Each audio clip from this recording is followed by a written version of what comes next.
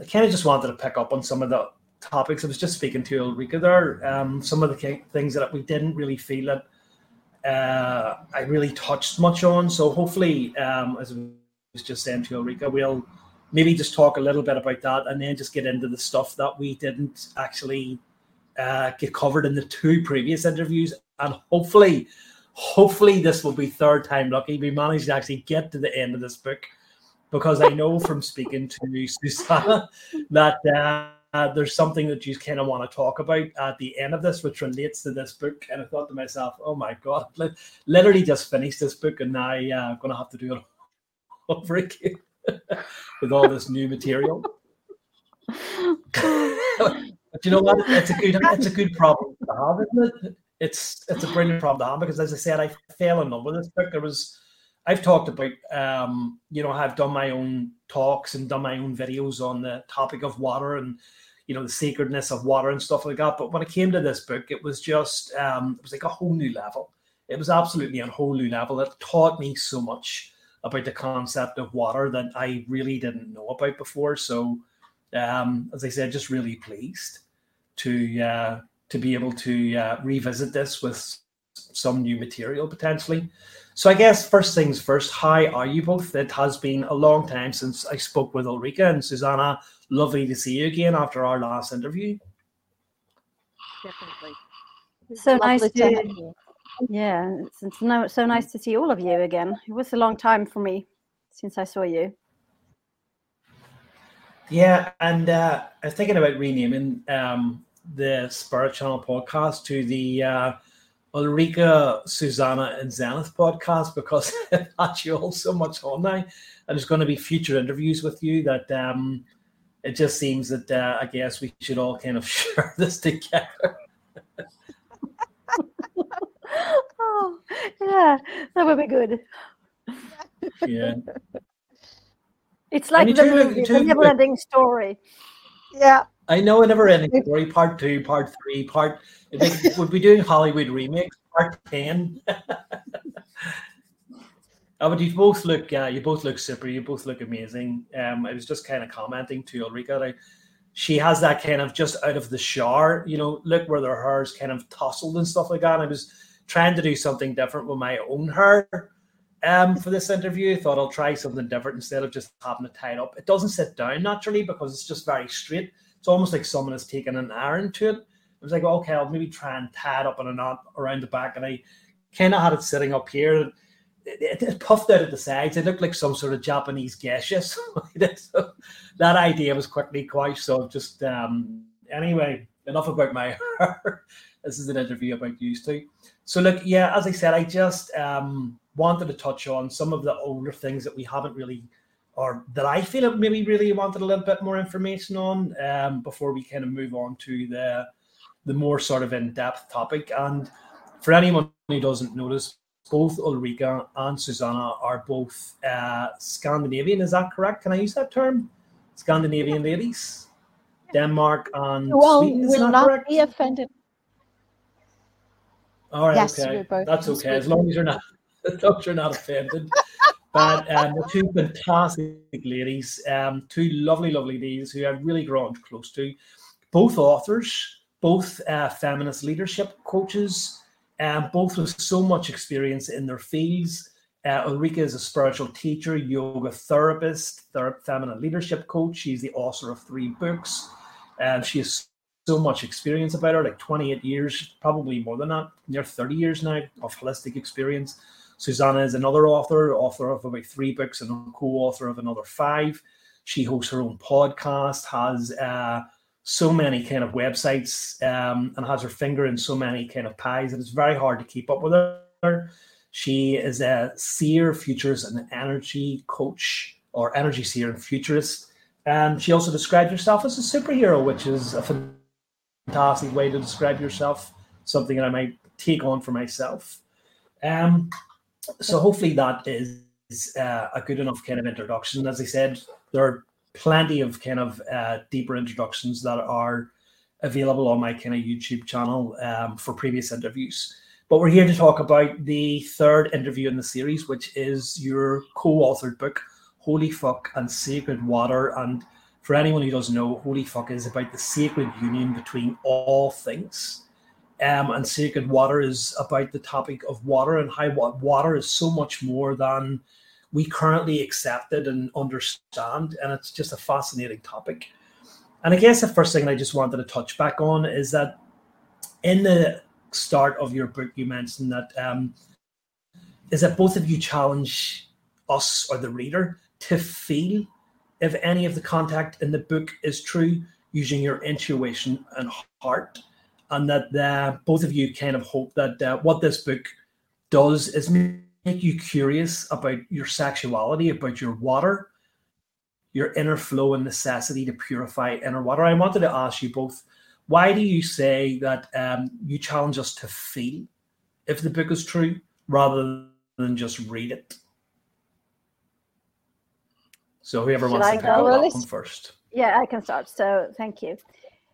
So for me, I mean, we are soul living in human bodies. We have these human experience in our physical bodies here in 3D in Matrix version. So as the soul resides within the body, we need to feel, because the feeling also gives us like an inner knowing. We just know, and like feelings, emotions are energy, information moving through the body. But for many of us, the information is stored, such as in frozen emotions. So we have stored a lot of frozen emotions from this lifetime and previous lifetime, and this frozen emotions contains codes and information. So every time that we feel and we are allowing the emotions to run through us the way that they're supposed to, if we are angry, if we are sad, if we are happy, horny, whatever, just let these emotions, the information flow through. It makes it so much easier to feel. And the less we feel, the more things we store in the frozen emotions. So that means that we have less access to, divine inner dormant code that we all have within us. So for me, to start feel, it is, a beginning to transformation into higher states of consciousness, because the consciousness is also stored within the frozen emotions. So, and as we are taught at a very early age not to feel too much, not to be too happy, too angry, too sad. So this means that we are suppressing ourselves in our natural flow of emotions and information. So to start to feel is a good way to start to sort of melt these frozen emotions and then have access to the higher states of consciousness and the sacred codes within us. Lovely. Mm-hmm. Yeah, I totally agree. And to just add to that, I also see that if we, instead of other people, we live in a reality where we're supposed to listen to experts, and we lose touch with ourselves and our own truth.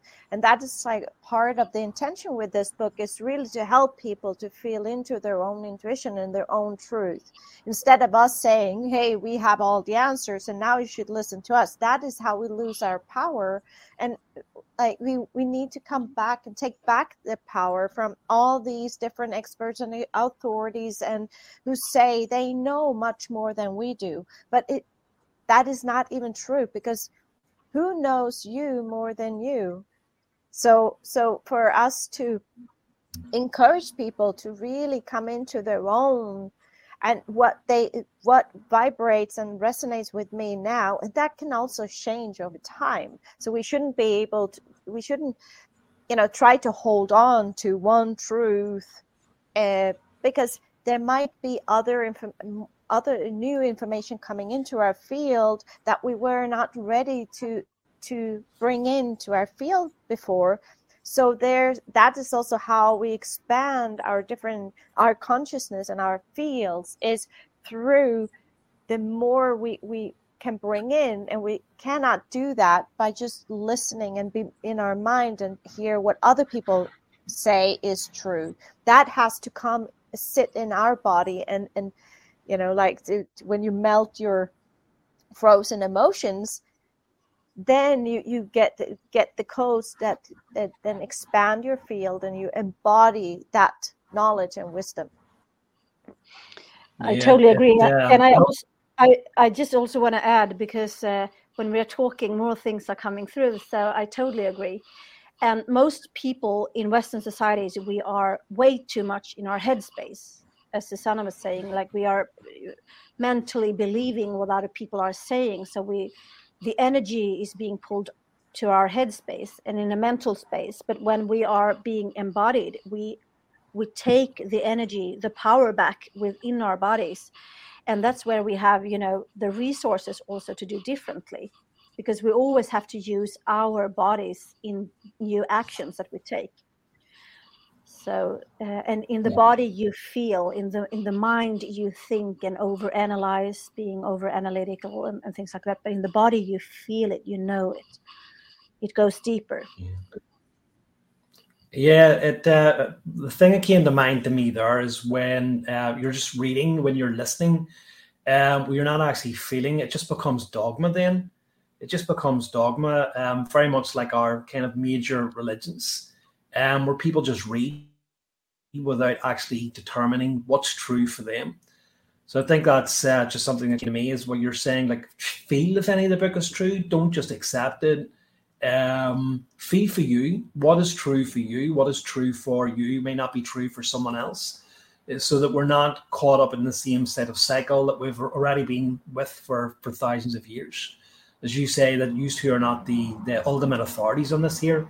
You've brought a lot of information forward, but it's up to the reader of the book to feel, not just think, about what is true for them. There may be aspects that touch them. Them aspects may not be for someone else, but other aspects of the book that you talk about may strike a chord for them. But it's just really important that you feel for it. If you get a feel for something, it's your own kind of intuition that's guiding you along the path.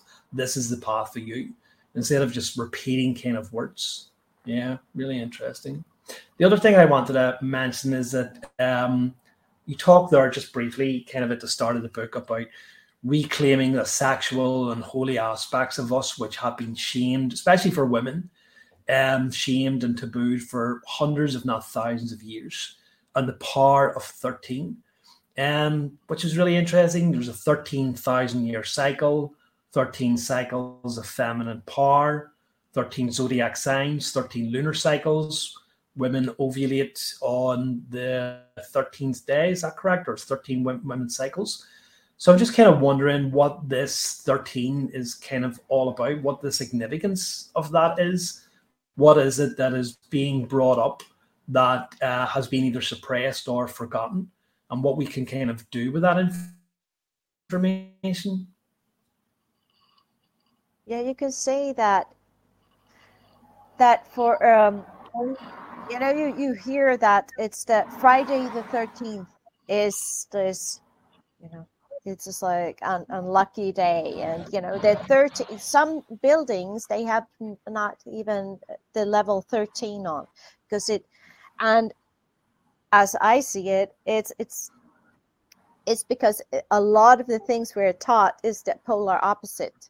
So a lot of things, such as 13, because it's the number of the feminine power, like the cycles we live. So when we reduce things like the months, that when we have 12 months instead of 13 months, so that also put us like into dysfunctional or it's not aligned and balanced, because from the natural cycle. So it keeps us in the matrix. And because the energy field is a bit whacked up with all these cycles, we can't access all the different codes. So when we start to, again, question what is true here, and really look at the natural occurrences of the number 13, we start to realize nothing to be scared of. The reason we are scared of it is because of the program they put in to say stay away, because is the number of the feminine power, and that is the power of in the feminine, both in men and women. So it's not like just a female thing. It's the feminine essence type of where it's a very embrace, where women stand in their power, in their full, or the feminine part of us, where it's also very embracing and nurturing. And when we cut that bit of ourselves, it's also when as Ulrika was saying before, we become very mind oriented, and and we also segregate and separate from each other, because it's all about me, instead of so there's a lot of that nurturing power of the number 13, when I tune into that frequency and vibration of that number. Yeah. You also mentioned there as well that Mary Magdalene, who has a very different portrayal in our current biblical Bible, I guess, is actually the 13th apostle instead of the 12th apostle. And once again, it's a woman, and it's suppression of women power. And obviously we kind of want to go on and talk a little bit maybe about Mary Magdalene, but so it's just kind of interesting as well. It's this idea of the feminine, and it's not just feminine as in females, but it's the feminine energy, and the feminine energy is very much connected to the spiritual, with the masculine is very much connected to the physical. So it's a denial of our power. So all of these things have been suppressed. 13 zodiac signs you kind of also mentioned, and it's just interesting that the macro or the cosmic is linked very much to the micro, the inner world of ourselves, where women have 13 cycles and ovulate on the 13th day. So all of these things are reflective. I guess that kind of hermetic principle, as above, so below, comes into effect then. Okay. So you were just talking a little bit there about the energy, that we're both encompassing feminine and masculine energy. And we need to bring those energies into balance. It's not about so much about, the return of the divine feminine and down with the patriarch, down with the masculine. It's about bringing these energies into balance. And we have the masculine energy, which is more about the fiery yang. The masculine is more about doing. And when we live too much in the masculine, as we've been doing for thousands of years, it has dried out and depleted the feminine, which is the yin, the water. So the result is burnout and depression. And you mentioned that because of this, our water doesn't flow. I was wondering, could you maybe just elaborate a little bit on that, either of you? The way I see it is also that not only that we are for thousands of years been too much in the yang energy, and that the yin has been suppressed, we have been in the immature, the unconscious energies of the masculine and the feminine. And you can see it in ourselves, you can see it, in each and one of us out there, and you can see it collectively in the collective consciousness. So immature and unconscious, an example of the feminine could be manipulation. And if we see what has been going on in the world for the past couple of years, we see a lot of manipulation. So that is the essence of the immature and unconscious feminine, which we have in us, whether in a female body or in a male body. And then we see the immature expression, one of the immature and unconscious expression of the masculine, which can be to be good, to be the good girl or the good guy, to perform, to always, be on the move. And we see this a lot. So, and for many of us, where myself included, I have been burned out and depressed. So that means that I had too much of this fiery energy of the unconscious masculine fiery energy, that I wanted to be good. I wanted to move on. I wanted to be acknowledged for that I was a good girl, good mom, good citizens, good appearance, whatever that we bring in by being good. We are upholding these unconscious young energies. So, and the divine feminine and the divine masculine expressions have been suppressed, because the divine and conscious masculine energy is like clarity, to have the clarity to see through all the bullshit that you are telling yourself and that you are surrounded with. So the clarity is like a sword to cut through all the bullshit and all the layers. So you need the clarity, you need this direction with the clarity. And the conscious feminine essence is unconditional love, for instance. And I don't know anybody who has been brought up with unconditional love, because the love is always conditioned. Like, if you do this, then I'm going to love you. If you eat up your food, you're going to have dessert. If you tell me you love me, then I'll tell you you love you. So it's like a trade between cattles. So both of the energies of the feminine and the masculine have been suppressed. And that's why we also need not only to merge the feminine and the masculine as a holy fuck, as we are mentioning in the book a lot, we also have to upgrade and to raise in vibration, each and one of us, on the feminine and the masculine, so we can transform the shadow side of the feminine and the masculine into the higher states of consciousness. And when we do this, then I vibrate out in the collective consciousness in another energy, in another vibration. And this helps also other to vibrate into this higher states of consciousness. But so it's not only the merge, because we don't want the merge of the holy fuck, of the unholy or unconscious and masculine energies. We want the conscious energies. Because otherwise we're still going to uphold the energies that is going on, in the world today. Yes. Yeah, that makes perfect sense. So basically what we're kind of embodying, and what we have been embodying, is the unconscious feminine and unconscious masculine aspects of ourselves. And once we begin to understand the true power and understand how it has been suppressed, the divine masculine and the divine feminine, that becomes the conscious feminine and the conscious masculine. Is that what you're saying? That is exactly what I'm saying. And by doing so, we raise the vibration, raise the frequency. So we move from the third dimensional, where our bodies are in, and we move to the origin of our soul essences from the fifth dimension and above. So then we become more aligned with who we truly are on a soul level. And then we change the world, So the change starts within each and one of us. But some people obviously don't want us to be who we are on a soul level. They don't want the merge of the holy fuck of the divine feminine and the divine masculine, because then we would see through the bullshit and we would say no.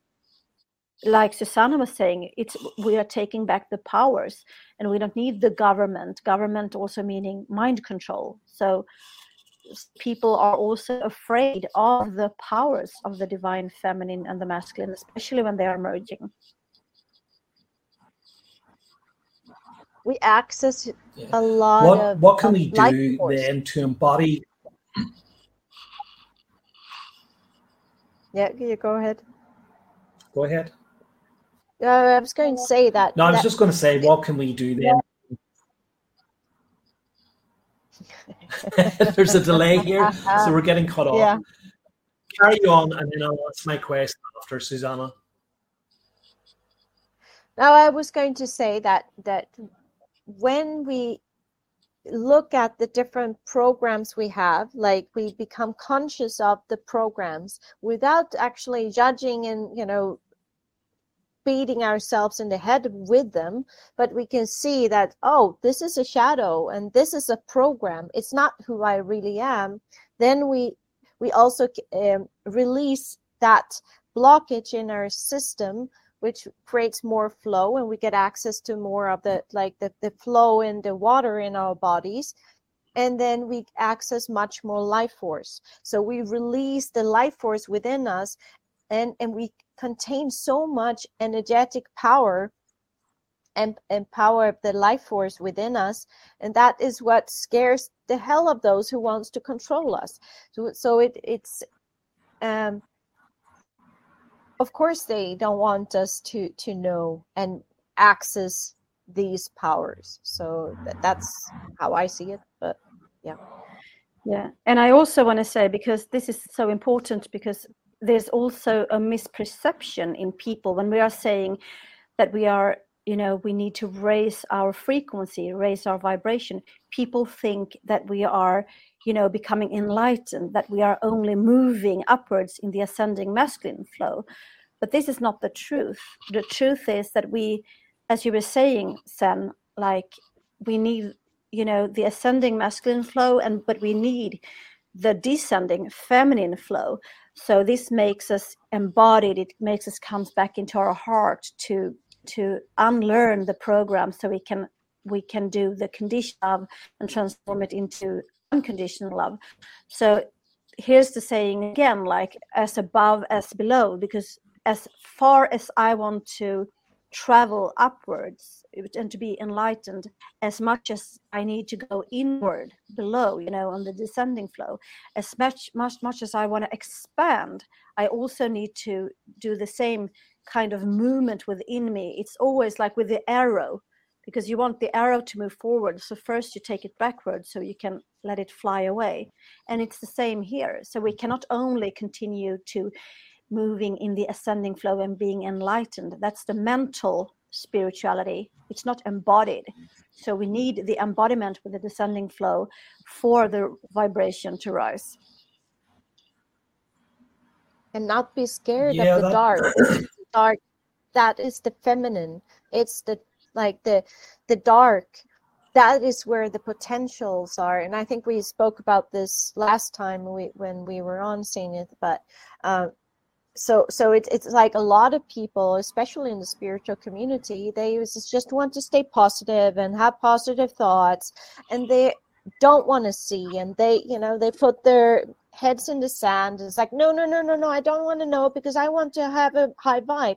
You can never access the high vibrations if you reject half of it. So it's to also realize that it's again like both the feminine and masculine, the dark and the light. We need it all to be whole, and we cannot fear half of who we are, because we all have shadows, but it's not who we are, but we all have them. And the moment we don't want to look at them, we cannot access and or shine as bright as we can and access as much life force.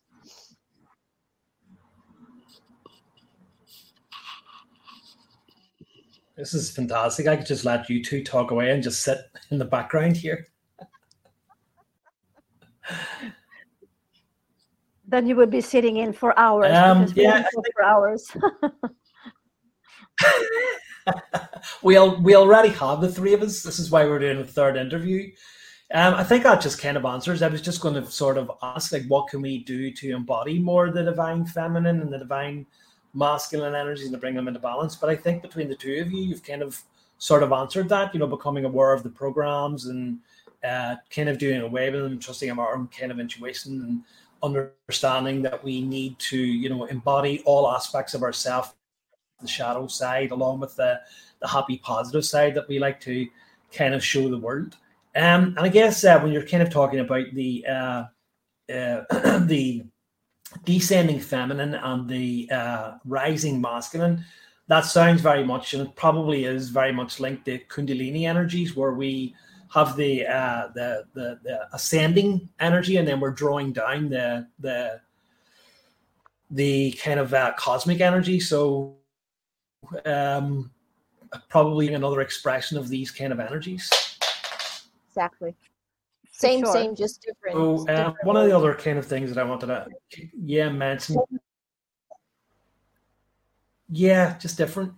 So one of the other kind of things that I wanted to mention about is we just basically touched on the pineal gland, that I want a little bit about that. Because obviously a lot of people understand that to be the third eye. It's our intuition, our psyche reactivates our kind of light bulb. One of the things that you kind of said there that really struck with me was that the reactivation of our pineal gland and our third eye and our latent abilities. This reactivation is seen as a halo around the head, and we typically associate halos in the head with around saints or masters. And you also mentioned it's also a portal. The market question there is, what has this got to do with the concept of the holy fuck? You can start, Susanna.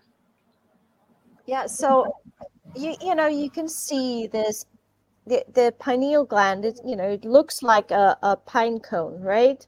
So you can see it also in the Vatican. They have all these statues. The Pope walk around because they realize the power of the pineal gland, because that is like the portal to go to other dimensions. Stargates through to different realities.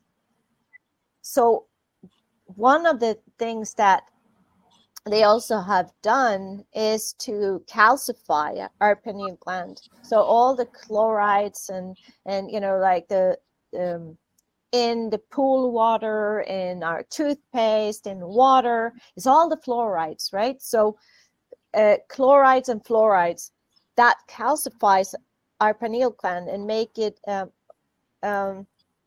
where basically you can't access. And you can see a lot of kids today, they can't process information very well, and they get all these different diagnoses, but often it's related to a calcified pineal gland.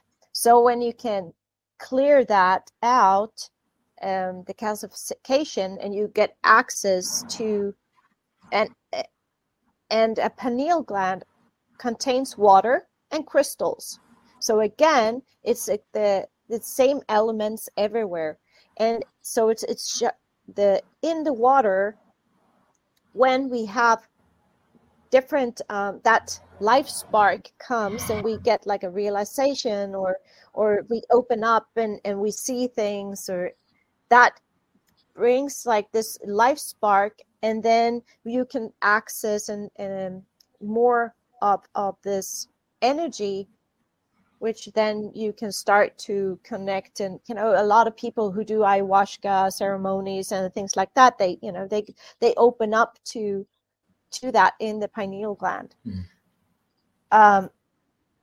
So that is just like also the holy fuck, is that when that life spark, it creates something new. So it from the water and the crystals, and that is how new information, new consciousness is opened up. I totally agree with Susanna. And then two more perspectives from me.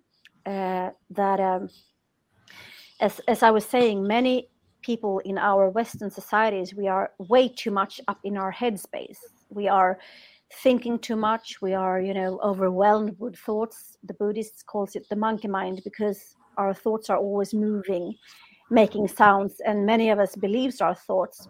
So even if I have, if stressed and I'm too much up in my headspace, too rational or analytical, etc., this also closes down the pineal gland. So too much activity, many people believe that, okay, so we are becoming enlightened again, the ascending masculine flow, but also too much thinking also closes down the connection of the pineal gland. It makes us see illusions rather than visions.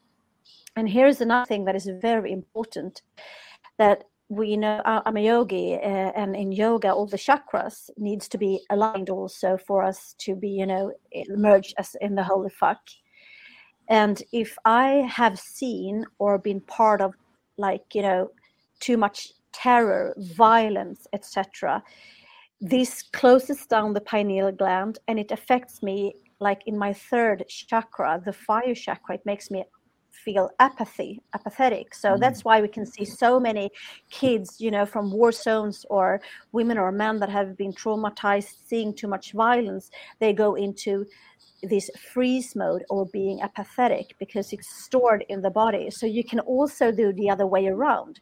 You can work with clearing out the traumas and the polluted water from the chakra of the fire. And then when you open that up, you can also enhance the communication between the pineal glands. So it goes both ways.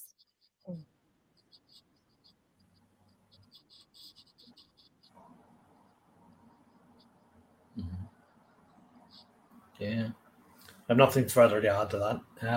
You two are just doing a great job of getting around these questions, and that obviously is what you're saying here. That's why the halo comes across, because it's being activated and it's creating this maybe energy field in. But you also mentioned it was a portal as well, or did we already cover that? Yeah. You go. You go. Well, we live like, it's like Doctor Strange in the multiverse. So that is also one of the ways how, if we're not happy with the reality we have, we can change and start to make a different reality our new reality. So we can jump, and that is something you can do with the help of this halo or the field that's created. That is how they say a lot of yogis and masters who ascend, or the so-called ascended masters, they go from this three-dimensional life form and into other dimensions where they are basically invisible. Like they say that, they were there and they were meditating, working, expanding their pineal gland, and, really have an active pineal gland. And then they were gone. There are all these stories about these monks and yogis and things like that all of a sudden they just vanish and out of the surface of the world. So that is where they a portal going into a different reality. We don't have to lose our physical body. There's all these parallel realities where we're still very, very similar, but there's a slight difference. There's tiny little things about, could be that you come home and there's something that wasn't there before, or something is missing. There could be a different bed sheet, or like a new flower, something, a tiny little detail that is different. And then you have shifted your reality. You're in a different universe, like a multiverse version. And a lot of people, I remember I read the book about all these different stories of people who, that in one reality, they were actually boyfriend with their neighbor. And then one morning she woke up and she was in a different reality, and there was these tiny little things. And then she comes and it's like, where's my boyfriend? And it's just like, and they didn't know each other in that reality. So it's just like, can be a bit creepy, but wow. I guess if you lose your partner, but it's just interesting when you start to explore these possibilities, and where do I want, which type of reality do I want to create for myself? And that's the question. What are the things I want to experience? Sorry, yeah, I closed that. It closed down. The people are coming through. That's interesting. That's the portal. Oh, it's a different reality where exactly. And my perspective is also, why did it have to be this reality? Why couldn't it's also connected to the soul star chakra.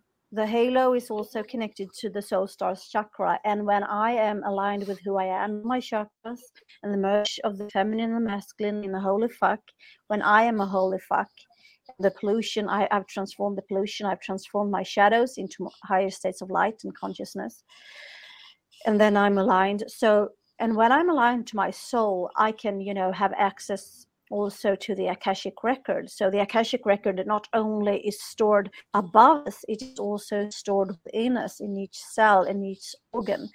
And also, if you are looking, long time ago, when people were kissing their master's feet, or were kissing the feet of Jesus and things like that, that is because the wisdom is said also to be stored in the soul star chakra, which is beneath the feet. So again, we have the alignment of as above as below, because we cannot also just have we need to be aligned all the way from the earth star chakra, from Gaia, all the way to the universe and back and forth. This is how the energy is working. So it's not like one way around. So I think it's very interesting also that the things that we are saying, we can also see, a long time ago when people were kissing their master's feet because they want to have access of their frequency, of their knowledge, of their wisdom, which was stored both up here in the halo and access to the portals, but also accessing to Gaia and her, amazing wisdom. Yeah.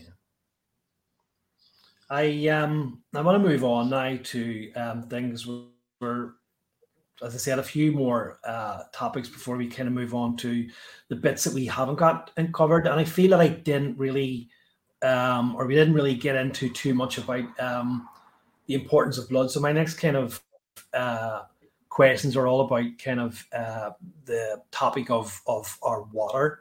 And one of the things just before we kind of get onto the blood was I kind of wanted to bring up, and I kind of wonder, is this related to the concept of activating our pineal gland, or is it just something different? But Susanna mentioned that you know a woman who, through breathing techniques, has transformed the pain of childbirth into pleasure and had multiple orgasms. Yeah.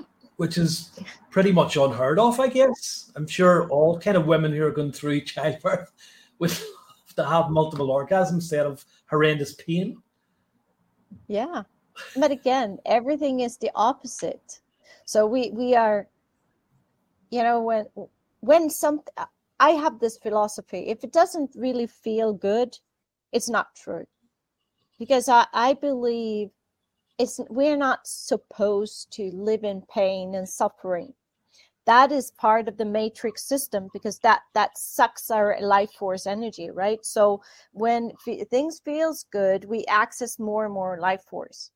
So I have a theory, that I would not be able to confirm, but that we, in the beginning, childbirth was orgasmic, because it's again, it's the holy fuck, and it's between you create new life. Why would that be painful? It doesn't make sense at all.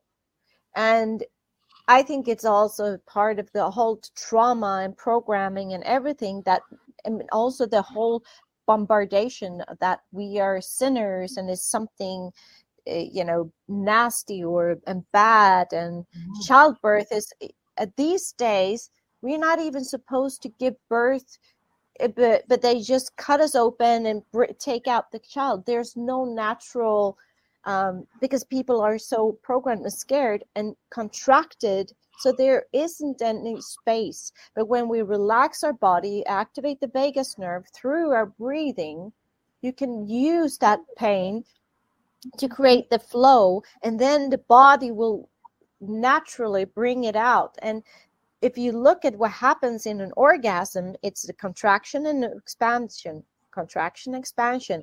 That is how it works. So that's how I see that is what would be like a natural way, is to use the orgasm to push the baby out.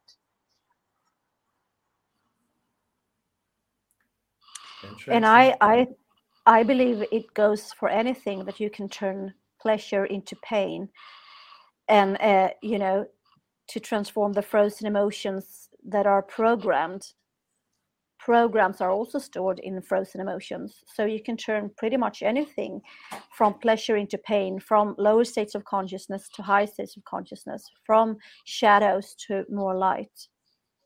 So, And it would be probably more beneficial to do it the other way around, to turn pain into pleasure. But what did I say? Yeah, pleasure sorry. Yeah. You said, That's what I meant. Of course, that's what I meant. That's what I meant. The mailman was here, so I was distracted. I'm sorry. Of course, but people also believe that I didn't want to correct you. That's good that you corrected me. Yeah, for sure. But we can transform like my own pain in my life, being depressed and suicidal. I have transformed, like, just by being here with you guys. So we can transform pretty much anything, any kind of pain into pleasure and into more awareness, more flow. And the more flow, the more access we have to the sacred water and the codes within it. So, but here's the thing. Most of us, we have resistance. We have, like, the resistance is also frozen emotions, because when we resist the resistance, we create more pain, right? So it's all, again, to really clear out all these frozen emotions that are stored, the programs, the 95% of unconscious or subconscious that is stored within the body. So the more we clear out, the more access we have to pleasure.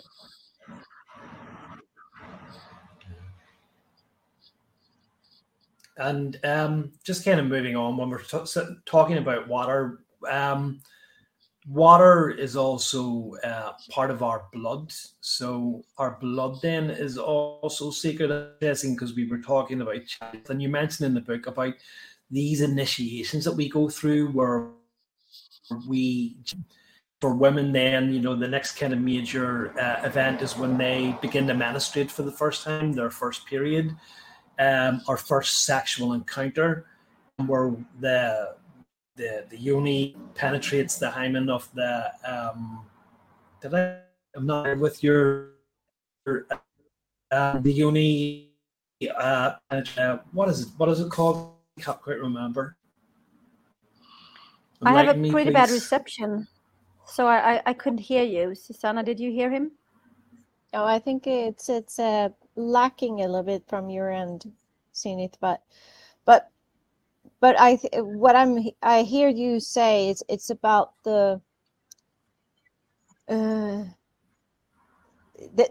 different initiation stages of, and how blood is such a big part of it, and that is also where you can see how it has a lot of power, because, and then you have like the evil darkness is, the side of it, where you can have all these blood sacrifices from all these satanic rituals, where it's all about the blood, because it has a lot of power within, and that is where everything flows through. And when we get angry, you can feel the blood pumps, and when we freeze due to fear, our blood vessels contract. So again, you can see it from the micro and macro perspectives of this.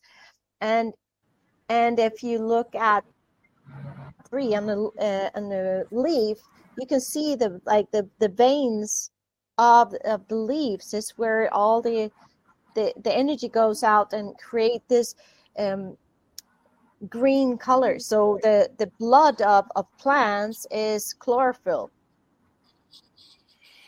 Yeah, and I want to jump in here, also saying that, as you were saying, Sanith, that there's different initiations, like just when we are being born, we are covered with blood. So the blood is covering us, and the wisdom that is traveling within the blood is covering us as we are being born. And as a yogi, the bloodstream also carry our deepest intention. It might even be so deep, so we're not even aware of it, not even conscious of it. So, but it carries the intention, and it carries the wisdom, and all these different passages. Like as a woman, when, as you said, when I'm having my first menstruation, it is like this portal that is opening, and that I having more access to prana, to life force, to the wisdom. And also now when I am in menopause, it's also interesting because then I have more access. There's no leakage of the blood from me anymore. So I'm a container of this blood, this wisdom, and this is also an ignition for women, and I also think for men to come to the crown chakra, which is, beyond the understanding or the knowledge about, just being logical. It is beyond words. It is the eternal connection to Father Sky and to the universal realms. So when I am in menopause, I actually, my container is I have all the wisdom within me, and then I'm enlightened in the crown chakra. So all these different passages have a different meaning when it comes to blood. And blood is also, what is connecting the cells, the information, the heart, and everything. And we know that the divine feminine and the divine masculine, the holy, they meet in the heart, where we can have feelings and accessibility of unconditional love. So the blood is very important. Mm-hmm. And just another kind of question here on our waters as well is the importance of the moon on our water. I was actually talking about this recently on Wisdom. But obviously, as I say, there's so much more to this than we currently understand. We know obviously the importance of moon on our tides and currents, that has an effect on not lunar cycles, on our tidal cycles. But we also have the influence of lunar cycles on reproduction and fertility, on menstruation and melatonin levels. So I'm just kind of wondering, and how does that affect our water? Because you also meant about the A&E levels, human behavior and crime, and following the plot lines with our own mind personally, but women and feminines are cycles. Well, we need to realign with the lunar cycle. We have both the lunar, we become lunatics, right? So when it's the full moon and there's a reason why it's a tick, because that is when their inner wolf and that energy is brought out of us. And they have even done studies where they've realized that there's more car accidents, and the emergency rooms are more occupied when there is a full moon. So there are all these things that we cannot explain, but around the lunar cycle. And then we can also then question, is that due to the artificial, things, or is it the sun and moon? Are they real? Like there's always these questions we don't really know. But what we can observe is that a lot of people cannot sleep very well during full moon, and that there's this, and when we start to accept and see these patterns and follow the cycles, we don't have to take things so personally, because that's one of the things that I see is that people take life very, very personally. And when we don't see the bigger, rather macro perspectives of things, we blame ourselves a lot, and we're never good enough. And we're just like, it's my own fault, I don't sleep well. But we become very self-centered in that sense, instead of actually blame the moon, or it's actually we shouldn't be that. We are so, especially in the spiritual community, so taught that it is important with responsibility, of course, but also realize there's more dimensions to this than only you and your things. So it's not either or, it's both and. So to really live our lives and be aware of the different natural cycles, such the lunar cycles, our own menstrual cycles, that to the degree we can, really release, also like it relaxes our systems much more, because it's when we try to push through, it's like it becomes like magnets, it pulls apart. It's very difficult, but if we don't resist, as we were talking about before, we don't resist that these things, the things that comes from the lunar is, and okay, it's a full moon, so no wonder I'm a very emotional, or then it's easier for us to relax and go with the flow, because there's not as much resistance. And generally, as we have said, we both have yin and yang qualities, whether I am in a female body in this lifetime or if I'm in a male body. But generally, women have more access to the yin energy, and generally men have more access to the yang energy. And like, this is also the yang energy, the sun goes up and down, and it's like the lingam, the pillar of light. It can be up or it can go down. But the lunar cycle is, I think it's like 14 different stages of the lunar cycle for us women. So that's why we are so much more moody also, because it's changing more fluidly than for men. Men are on or off. I'm very general speaking here, but for us women, we can be one day we can be happy, the other day we can be sad, and then we are mellow, and then we are serious, because that's also influenced by the water and the ebb and tide, like it comes and goes differently. So that's also a big difference, the yin and yang, and whether if I'm a female or in a male body.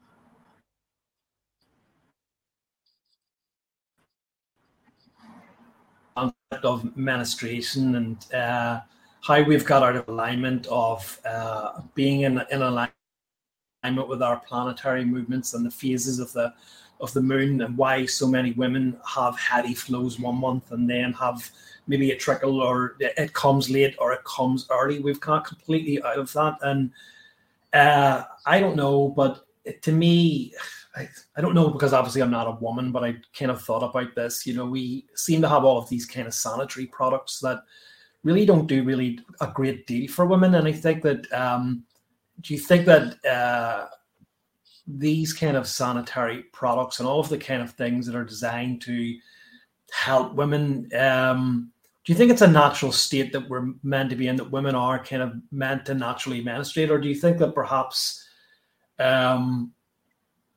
given today's technology and the resources that we have, that there could be, and do you think should there be technology and medication that stop that the physical pains associated with menstruation? Or is it just because we've become so out of alignment with our own body? And if we were in alignment with our own body, then our menstruations, or women's menstruations, would be so much easier.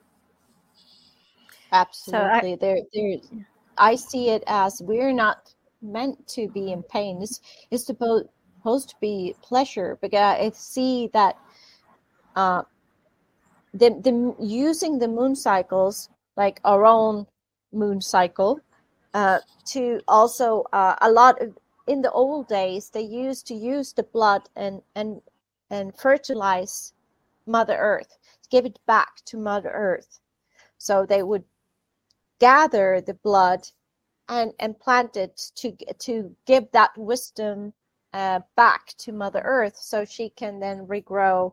So it's just like to also honor the cycle of Mother Earth with the blood, the nutrients, the everything. With all these sanitary things that we get, there's so much chemicals that create so much hormonal imbalances that it's quite scary.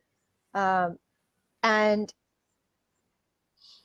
there are more natural methods to relieve the pain, and also go into what is the trauma, why are we so contracted because and blocked in that chakra. And Ulrika can explain much more better than I can about that chakra and what it does, but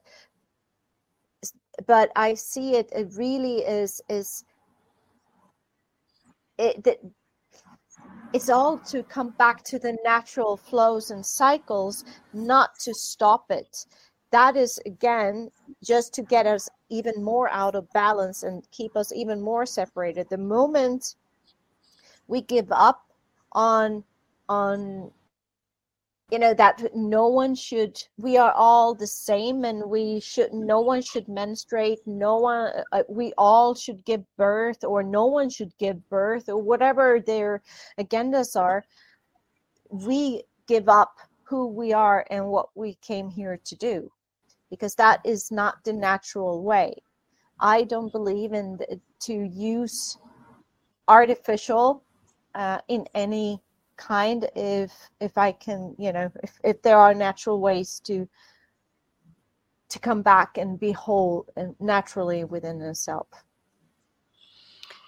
I totally agree, and I also want to add that like you were saying, Susanna, that the blood from the beginning is, as we are part of nature, the blood is supposedly to go back also to nature, to nurture Gaia and to use as a fertilizer. But also, when, I'm talking about a long time ago, when women knew about these things and they allowed their moon blood to go back to Gaia, to Mother Earth, then also that was like the sacrificing of the blood to the earth, but in a natural way. And also take a look, throughout history, where there have been so much wars, as women started to use pads or, menstruation things, technologies to stop the natural flow. So the natural cycles of blood to Gaia as a fertilizer has then been from wars, killing people, and so their blood nurture Gaia. And I truly believe that if we could go back to the natural cycle where we return our blood to Gaia, there would be also less wars, because then there would not be this imbalance. So that is like one perspective also of it. And the other perspective that is really important, on a way that is really not in our natural way and following the natural cycles, is many women today, myself included at the time, when we have menstruation, we are so busy, we are running around in matrix, we are having a lot of meetings, and then we go and shop groceries, and then we have kids to take care of, and we are, working 8 hours a day. And that is not the natural way, because every time when women menstruate, it's like a small death. We are giving the blood, so it's like a death. So it's the opportunity to be reborn again, to really reflect, to really move inwards, and to be with the inner flow. Like in some tribes in Africa, that they have menstruation huts, where a woman who's bleeding, she goes in there, and then all the other women, they tend to her children, and they give her food, and she can lie there and rest, as it is a death, sort of a death. It prepares us for the day that we are going to die. So, but here in the Western world, again, we do it the other way around. Okay, I have my period, so I take a pill for my pain, and then I run away and I go to the gym and I do, that is going against the natural. And we are so programmed to believe, we don't even think about it. So there's like, again, different perspectives on the same thing. Mm-hmm. Yeah, great answer. And just kind of moving on about although we could sit and talk about this all day, I could sit and talk to you two all day about this, but kind of aware that we're already kind of an hour into the interview. I just wanted to move on to, we talked a little bit about, the rise of feminine power and how it's the balance of both energies. And you both said connected, because this book has been divinely channeled. You received so much downloads for this, but you both connected with the Akashic record, and asked why do women kind of sacrifice themselves and their kind of own needs. And I just thought that was a kind of natural way to segue into this, from talking about how our own cycles have been regulated, and we've got away from our natural flow. And in a way, it's women having to sacrifice themselves and their own needs. And I kind of wondered, was there more to that when you connected with the Akashic? Ask that question. You can start, Susanna. I didn't quite hear the question. It was lagging a bit. I don't know if it's your internet, Sanif, but you go, Susanna, and I follow you. Yeah, so what you're asking is about, now I lost it because I got what was your question, Sunit? I know I'm aware of the connection. Isn't it going to be elaborate a little bit? Like the question was, like, when you connected with the Akashic, and this idea of women sacrificing themselves and their kind of own needs, and this kind of like is symbolic, or one of the ways that women sacrifice themselves is by not realigning themselves with their own kind of flow. They're being asked to sacrifice that aspect of themselves. They've become so much out of balance. Probably back from the times of Mary Magdalene, if not kind of beyond, or kind of further back from that, how we've got away from that original concept. Like, why do you think that women, are sacrificing themselves, or have sacrificed themselves and their kind of own needs, the suppression of feminine power? And maybe just to elaborate a little bit on that. For instance, because you talk about the Cathedral of Notre Dame, which was burnt down, which was a symbol of feminine energy. It was originally dedicated to Mary Magdalene, if a lot of people kind of didn't know. So just kind of wanted to ask maybe a little bit about that kind of concept. I see it really like, if you look at the Mary Magdalene, she's been in hiding for thousands of years, been branded as a whore and the prostitute and all of that. Her role,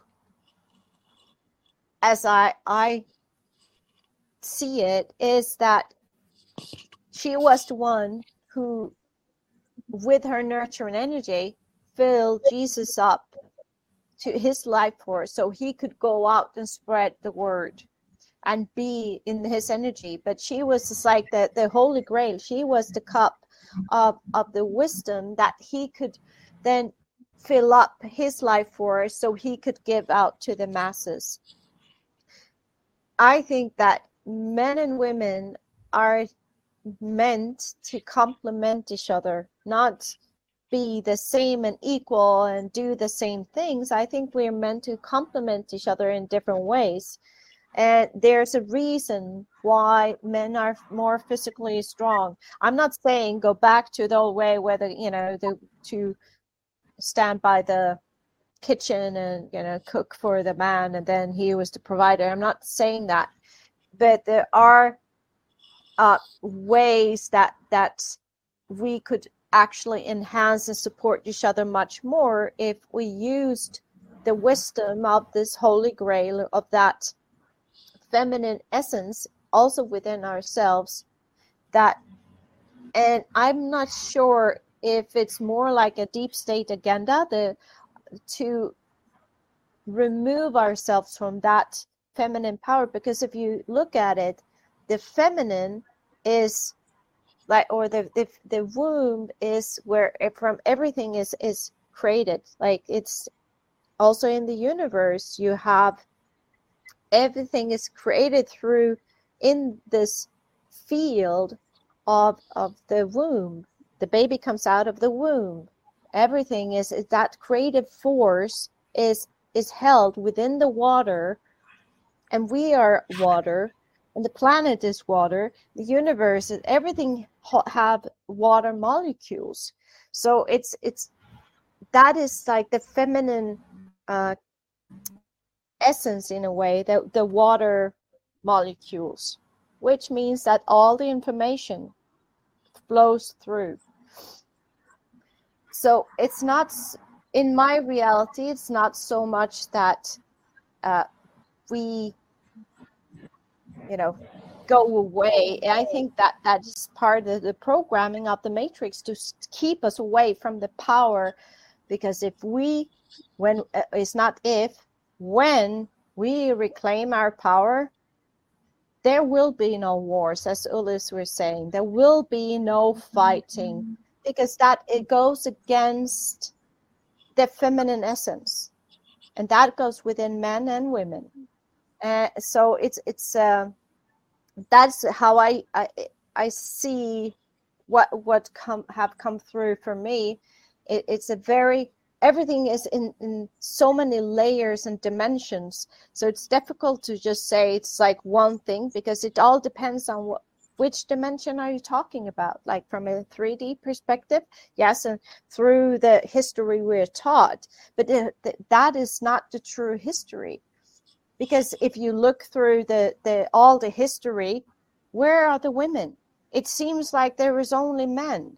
And for some reason, even in the Christian creational story, it was Adam and Eve, and then they had 2 sons or 3 sons or whatever. And it's like, okay, and how did that go later on? What happened to so there was no ladies?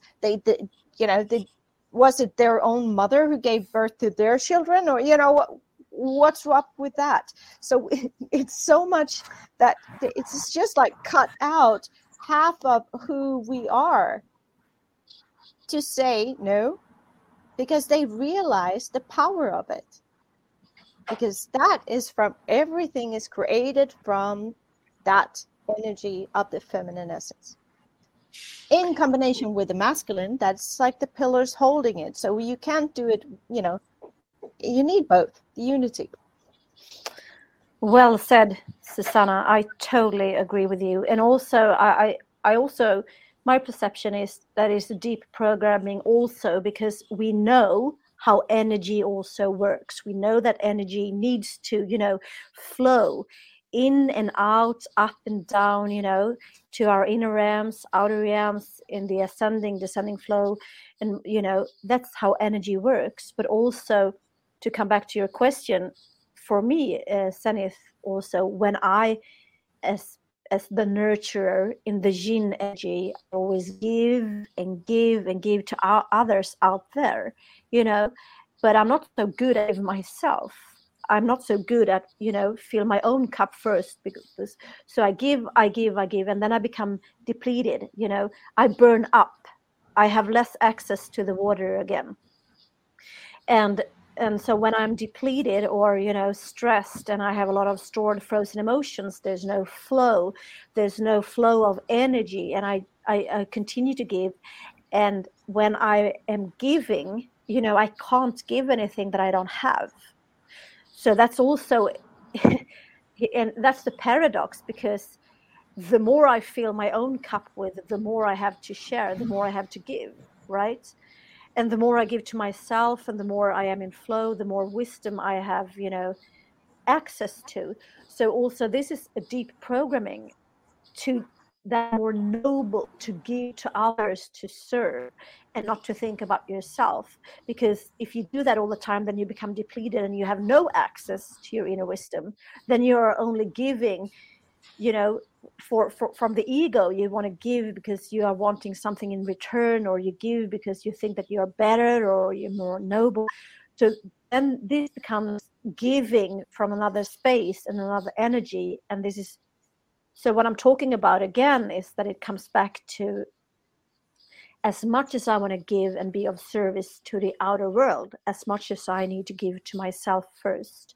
So the program is that we should just give and give and give and give and sacrifice ourselves and our needs. But that's just an illusion that is more noble, or it's better, because we know if I am like a bank account and I'm only taking withdrawals after withdrawals and, taking out money, what will happen to the bank account? Well, it will be bankruptcy, right? So this is also how energy works. And most, as I said, me and Susanna, we are energy workers, and maybe you also, Sam. But what I mean is most people in the spiritual committee are also programmed. We should just, and in healthcare, we just give and give and give. So the patient can come back and they don't do anything for themselves, but they come in for more medications and more treatments and more, but they don't fill their own cup. So it becomes like a negative downward spiral. And then at the end, we have nothing to give. We're depleted. The well is dried up. Yeah. And you can see it also in the sexual act. So it actually is just like when we are open to receive as women and the man starts to give, that's like they give and then they receive. We women, we have to do it the other way around. We have to first receive and then we can give. So that's also where they talk about the sacred union or the hieros gamos within Mary Magdalene and Jesus, is where Jesus penetrated her. He was giving, and then he could receive from her wisdom and fill his own cup, but she had to receive him first and to then give. So it's again it's the starting point is very different for men and women due to like where the because of the the balance is a bit different between the masculine and feminine. And I think that is for us women, we need to receive much more. And one of my favorite books is the Queen's Code with Alison Armstrong. We have an interview with her on our podcast. I love that woman. And, I got a total crush on her because she's like, amazing. But, she talks about the castration of men. Because when we, as women, we, reject to receive the support from men, we actually castrate them. And what happens is that it's a lose-lose. Men lose out and women lose out. So when we start to honor the men and see, it's like they're our heroes. And it's like, oh, thank you for opening the door or whatever, like, then the men can receive because we give. But again, if we cannot receive, there's nothing to give. And exactly as Ullus was saying, we are depleted. We don't have more to give.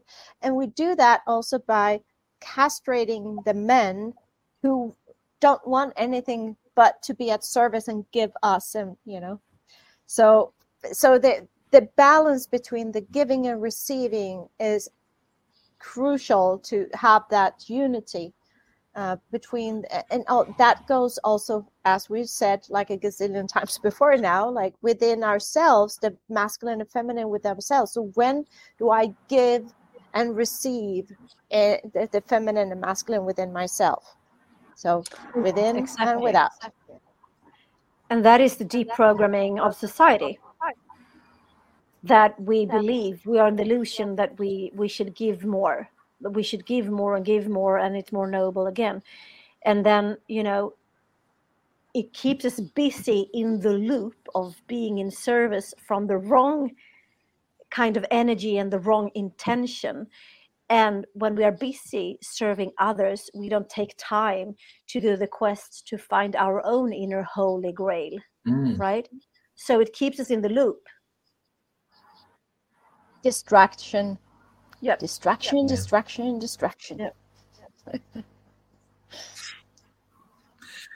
you know what? I actually realized that there's still so much more of this book that we could cover, and I've just kind of come to the conclusion that we're never going to get covered everything that we want to do. And listening to you two talk about these things, I want to go so many different directions. Oh, I feel that we could have a conversation, an hour and a half long conversation on one of these topics. So much information that's coming through here, and if anyone can kind of hear this on wisdom, what we're just giving you here is a snapshot. Like I've had with Susanna and Ulrika with now with Susanna and the first subject, and I honestly feel that we're scratching the subject. My intention doing this interview was to get everything covered that I wanted to do, and now that we're kind of like an hour and 20 minutes into that, I realize it's not going to be the case.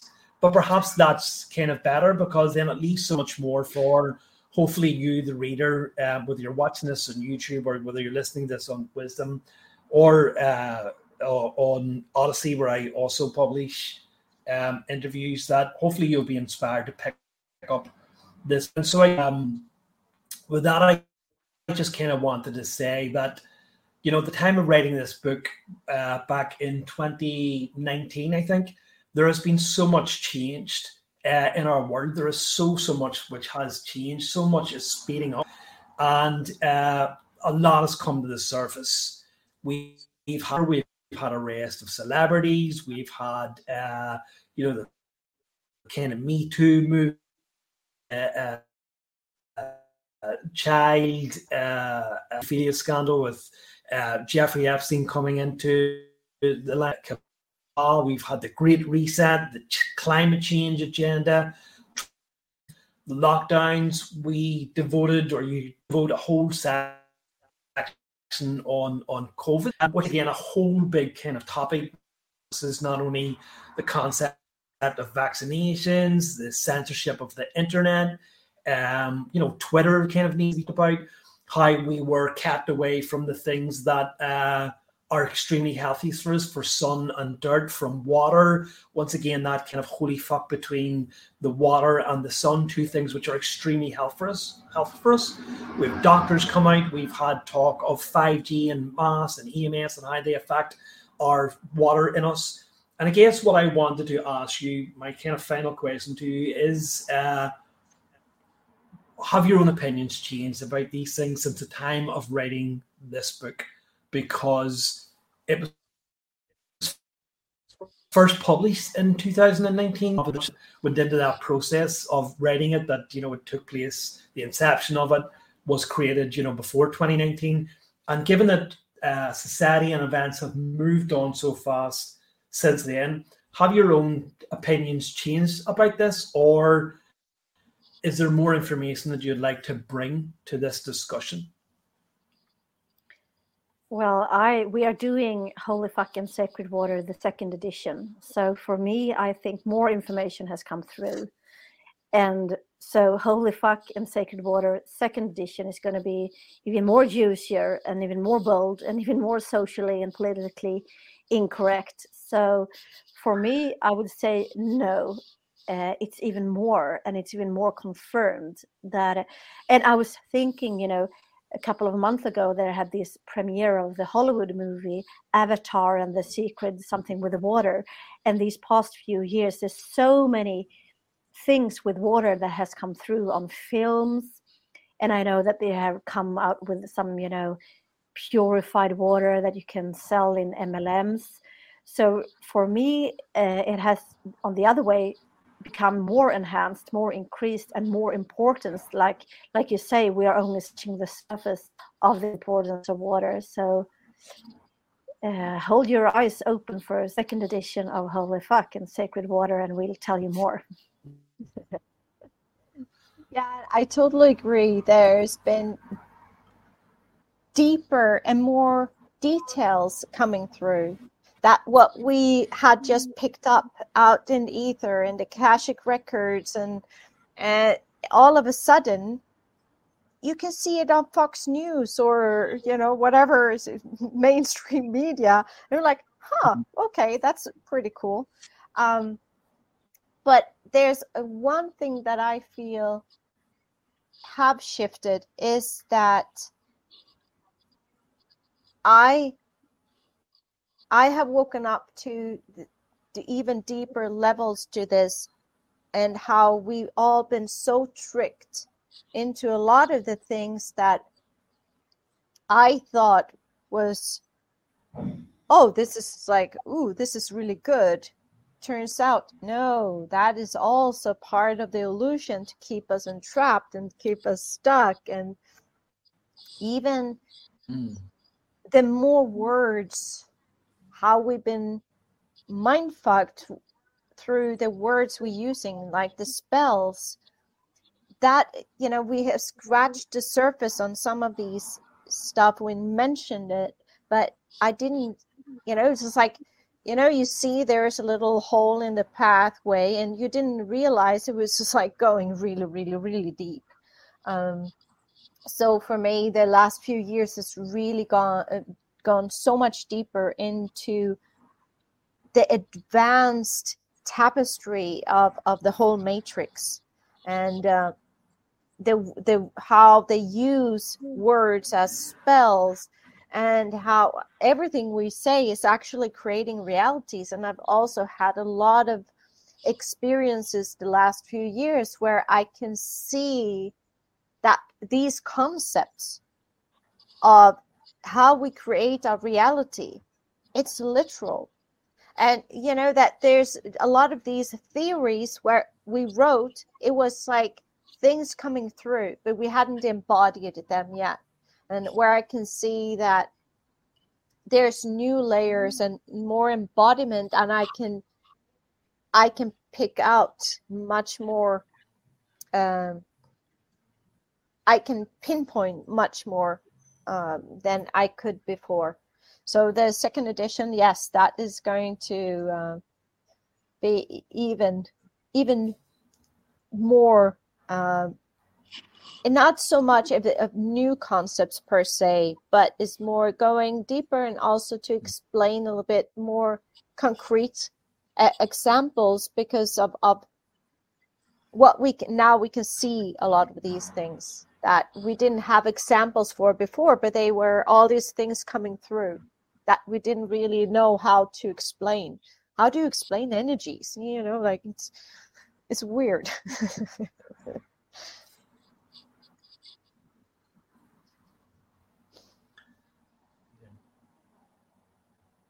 I think I'll have to clear my schedule for the next year then, and just because it looks like we're going to be talking about the concept of sacred water for a long time to come.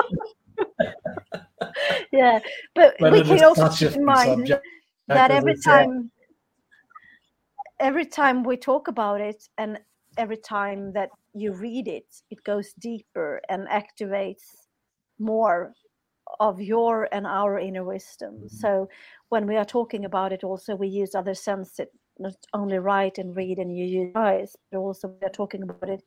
So every podcast we do about it is also a reactivation. And we have to remember, we cannot process an infinite amount of information at the same time. So it's also a process for it to go into our cellular memories and clear out the old information and bring in the new. So it's supposed to be a process. It's not supposed to grasp everything at the same time. Then why would we be here? It's pointless. So it is to, if we take this seriously, but that we want to expand our consciousness, we need to use it in with humor and not take it so seriously. So the paradoxes are, again, of having fun and explore and be curious and not take it so seriously, in that sense that we think that we need to get everything mentally. No, it's more to get the more experiences, and the more we can see, and we do that in our own pace. We don't need to have the quick fixes. That is another of the illusions. Embodiment is a lifelong journey. we are here in beyond, because we're souls that are very, very old, and so there's no stress and no need to get this intellectually. There's frequencies, and it will come to be activated when you're ready. And it comes back, the circle is closed, because this brings us back to your first question, the importance of feeling it. To experience it, to feel it. Yeah. And that's what our feelings is. You've talked about on this platform and on Wisdom That I'm Blue in the Face. It's all about your feelings. Well, one of the other things that has been suppressed. I guess, where then can we find you? If anyone is watching this for the first time, or anyone is returning and seeing these previous interviews that I've conducted with yourselves or the associations, and is ever more curious on feels the time is right now to maybe reach out and discover each of you individually or each of you together, where then can we find you? Susanna? Okay, yeah, I'll go first. So Ullis and I have a website called reactivatedembodiment.com, and where we have things that are happening between us, like what we are doing. And then my main project at the moment is working with frequency devices and frequency from quantum fields and water. And so I blog and podcast and do materials there. And that is on frequencywonders.com. So that's just like the main websites at the moment that are the main activity is. Okay, so the first one was, could you say that one, first one again, just for the people who may not have heard that? Reactivatedembodiment.com. So it's a reactivation, like reactivated embodiment. Yeah. Frequency Wonders with an S.com. And for me, who are working also with the quantum field, but to do it embodied, like in my services, my website is www.ulliskarlson.com. So it's ULLISKARLSSON.com. Brilliant. Absolutely fantastic. And if anyone does want a copy of any of the book, amazing people have written or co-authored of them on either of those websites or any of the websites that they have stated, and they can actually get a signed copy. If you would prefer a digital copy, it's available on Amazon.